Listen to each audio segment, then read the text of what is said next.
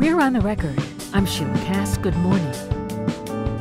The Supplemental Nutrition Assistance Program, the federal government help many people still call food stamps, but is now SNAP, is about to shrink for the people who depend on it. In March 2020, extra SNAP benefits known as emergency allotments were started. They've been crucial for low-income Marylanders dealing with the financial hardships of the COVID-19 pandemic and the period of soaring costs that followed. The emergency allotments were never meant to be permanent, and that bump of extra assistance will end after the February 2023 SNAP benefits are issued. When that happens, other sources of assistance, like food pantries, expect to see an increase in demand. Here to talk about that possible scenario is Carmen Del Guercio, President and CEO of the Maryland Food Bank. Welcome back to On the Record, Carmen. Good to be back. Thank you for having me. Do you have a sense of how much of a cut each household will see in their food assistance benefits, or is it a range of cuts? It's going to be a range of cuts. It's going to vary by household size, but most of the data that we've seen, Sheila, would indicate that on average, families will be seeing a little over $80 on average across households. But there's some segments of the population, in particular seniors, that seem to be, those numbers that I'm reading are going to be much higher for them in terms of potentially as high as $250 a month in a reduction in their benefits. So it's across the board, depending on the household sizes, but it's meaningful. It sounds like a huge hit, even the smaller end of that range, for people who are depending on this to feed their families. Yeah, absolutely. And if you think about where we are in this current economic environment, right, in the price of food, what's happened to food and other services, this is not obviously not the ideal time for this to cut back. And it's been in place for some time. So I think to some extent, some of the recipients have accustomed to having access to that for a long period of time. This is going to be a significant change for them starting next month. What does the end of emergency SNAP benefits mean for the Maryland Food Bank? How are you preparing for it? Yeah, we are preparing for it in a couple of different ways. First, in terms of our response to the community and to our neighbors in need, we're continuing to buy significant amounts of food to make sure that our menu offering is robust as it possibly can be, so that we do expect that as these benefits, go away, these allotments go away, that there will be more demand on our network all across our state. So our first focus is on making sure our menu is as robust as it possibly can be. The other thing we want to do is begin to help families who are dealing with some of these cuts, right? And so we want to provide some support for them in a couple of different ways. One, for those who don't use our food bank pantry sites, we want to make sure they know where they can go to get access to food. So they can come to our website and go to our Find Food page and see if they can access food in their local communities and how, the hours of operation of those local partners and such. So providing access to places where they can go. And then also, hopefully, providing some other supports and benefits, if you will, to help them determine whether, they're taking full advantage of all they are eligible for from a SNAP benefit perspective. So asking them to look at their situation, has it changed dramatically from 3 years ago with regard to their income and their expenses that might mean that they qualify for more reimbursement than they had in the past. The food bank has a SNAP outreach program. What is it? Mm-hmm. Yeah, so we have a team of people who are regularly attending our distribution sites, working with our partners to help people in local communities make aware of SNAP and its benefits, maybe helping folks to register for SNAP benefits, coaching them through that process. So our efforts are largely around making sure that people know that the program's out there and helping them navigate the application process. And what have the outreach workers been hearing from families who are anticipating this cut in benefits? Obviously a level of frustration, concern. We're also seeing, more hits to our Find Food page I mentioned earlier. That's up like 400% for the first 2 weeks of February versus a year ago in terms of number of people coming to our site. We're getting more calls, but there's concern and frustration, and I think people are now trying to figure out, how they're going to be able to adjust. Who gets SNAP benefits? What is the typical profile? Yeah, the typical profile are households of varying sizes, but who have limited income streams that then would put them in a position where they might qualify for anywhere from $25 to $900, depending on what their situation is. But it's a function of their expenses as well as their household incomes. And there's a number of families who are having harder and harder time making ends meet, who ultimately are qualifying for SNAP benefits. And when someone signs up for Maryland Food Bank assistance, what does that include? Well, for Maryland Food Bank assistance, there's no sign up. Basically, what they do is they find a site that one of our partner sites across the state. There's 320 of those. We provide over 1,000 different programs through those 300 different organizations. And so folks go to the site that's most convenient to them in terms of their location or hours, and then take advantage of this product and services that are provided at that local partner. Some partners provide, mostly geared to food only, but other partners are doing kind of expanded focus to try to begin to address some of the root causes of hunger, which is a direction we're trying to go as a Maryland Food Bank, so that when we're feeding people, we're also having conversations about different ways that we can provide other supports, whether that be access to workforce development jobs, access to healthcare, access to childcare, transportation, things that are causing people to have to come to our food bank. So hopefully some of our partners they visit would be able to provide those levels of services as well. This is On the Record. I'm Sheila Cast, speaking with Carmen Del Guercio, President and CEO of the Maryland Food Bank. We're talking about the end of emergency allotments paid by the Supplemental Nutrition Assistance Program, SNAP, next month, and how the nonprofit is gearing up to support thousands of Marylanders who will be affected. Less than 2 months ago, on December 31st, the Maryland Food Bank's pandemic grant that provided $40 million worth of free food to about 330 local Maryland organizations, that grant ended. How are your partners shoring up that loss? Yeah, I mean, clearly something that we carried for the better part of nearly 3 years as well, and spent significant dollars to make sure that we had as much access to food as we can. But it was just an unsustainable model for us, frankly, as funding kind of went away post pandemic. It was over $40 million worth of food that was provided, and so post December 31st, we've seen a steady flow of product continuing to go out, and so our partners seem to have adjusted very well to that change. And I think hopefully the advance notice that we provided, allowed them to prepare, so it wasn't quite like what this is, where it's something that's happening, relatively short period of time. We started talking about this, socializing this back in March, because we could see on the writing on the wall in terms of what we're going to be able to afford going forward.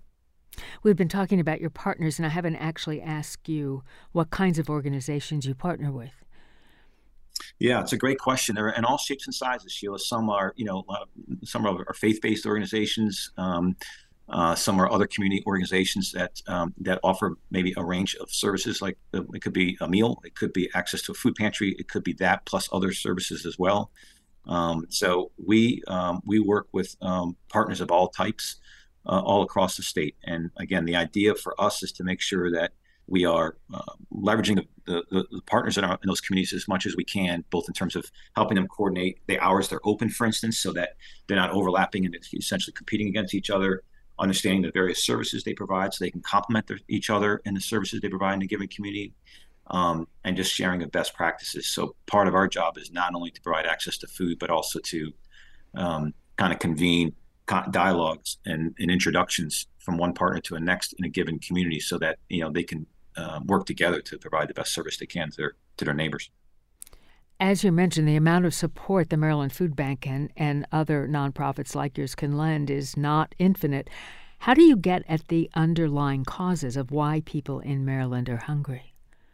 We think we're uniquely positioned with our network across the state, who are face-to-face with their neighbors every day, every week. There's a level of trust, there's a level of credibility that exists with our partners and their neighbors that allows them to hopefully over time, develop relationships and expand their conversations, so that as one of those neighbors might come to a pantry, they can expand the dialogue with them to better understand what their circumstance is. And then as we begin to understand that in a deeper way, we can introduce other nonprofits to our network. So I have that, we have this conduit, this vehicle by which we can access people in need all across the state.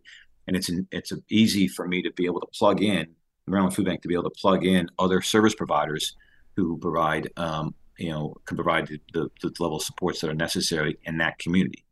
What we're trying to do is to understand the needs in the various communities, because what the needs in Pocomoke are going to be very different than needs in Western Maryland, for instance. And so we really want to be very sensitive to understanding that in a deeper way, so that when we're introducing a service, another service provider, that it's really relevant to the needs of that community, and it's not just it's not just what we think is right. We want to make sure we're capturing exactly what that community needs. So we're trying. It's really kind of person by person, region by region, partner by partner. But we think over time that's going to put us in the best position to begin to address these root causes in a deeper way. Carmen, the state government right now is pretty flush with money, in part because of a lot of pandemic subsidies it got from the federal government. Is anyone talking about the state of Maryland picking up some of this SNAP assistance? Yeah, I think there's been some advocacy work being done by a number of organizations to see if the state could kind of fill some of the gap that's going to exist here.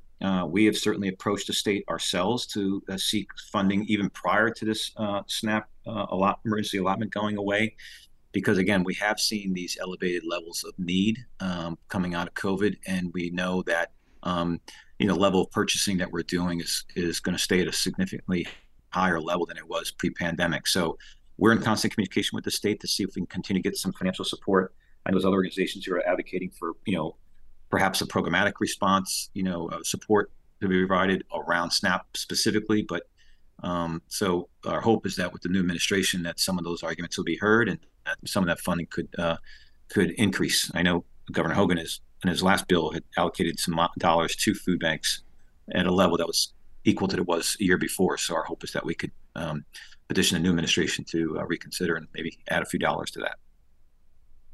Carmen, thank you. Thank you very much, Sheila. I appreciate it. Carmen Del Guercio is president and CEO of the Maryland Food Bank.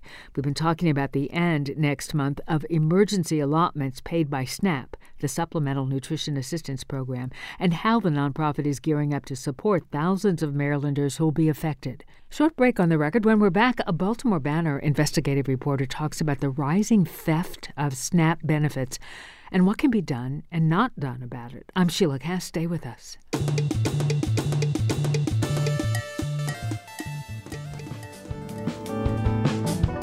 Welcome back to On the Record. I'm Sheila Cass. We're talking today about the end of emergency allotments to the Federal Supplemental Nutrition Assistance Program, or SNAP. Beginning in March, each household will receive on average almost $100 less in food assistance per month. We just heard from the head of the Maryland Food Bank to learn how they're bracing for an anticipated increase in demand. And joining us now is Brenna Smith, investigative reporter for the Baltimore Banner, online news site and WYPR partner. Smith has reported in depth about the theft of SNAP benefits. Welcome, Brenna. Hi, thank you for having me.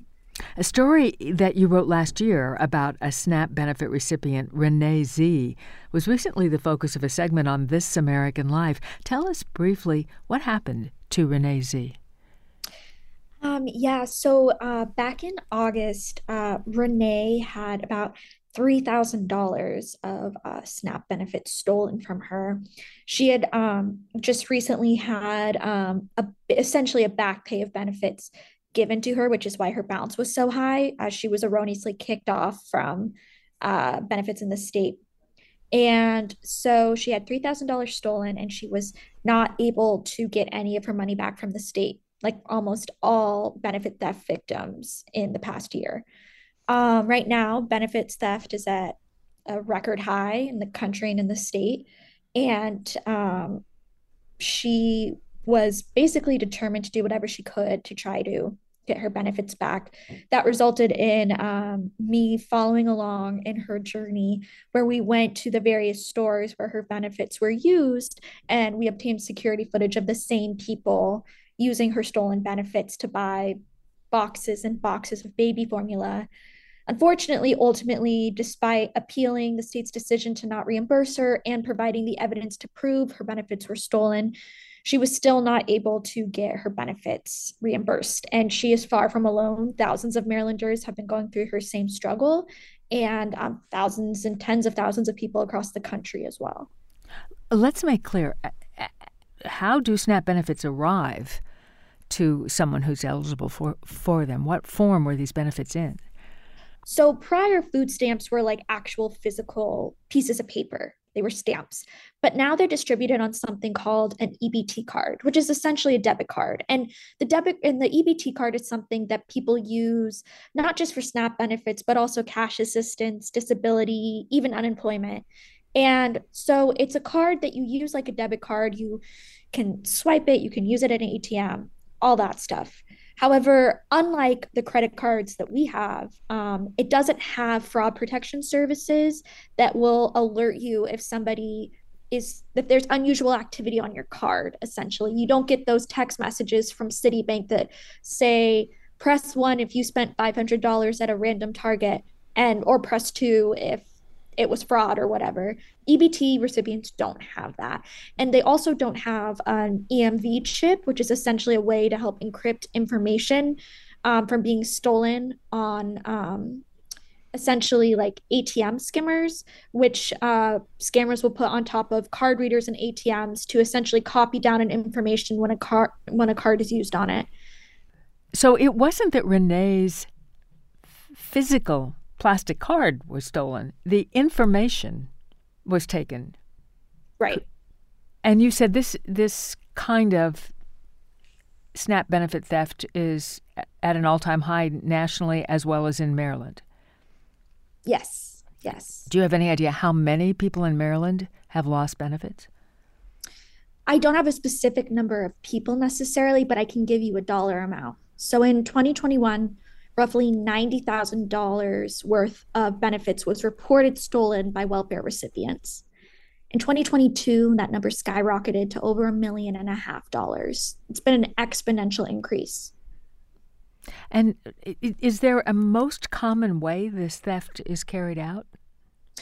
Right now, law enforcement and local DHS and federal social services are saying that a lot of this benefits theft is because of skimming, which is where scammers will put essentially a device over ATM machines or card readers that look the same as an ATM machine, look the same as a card reader, but really what they're doing is they're taking your information and copying it to then use on a later date. So you'll use your EBT card if it's used on a skimmer.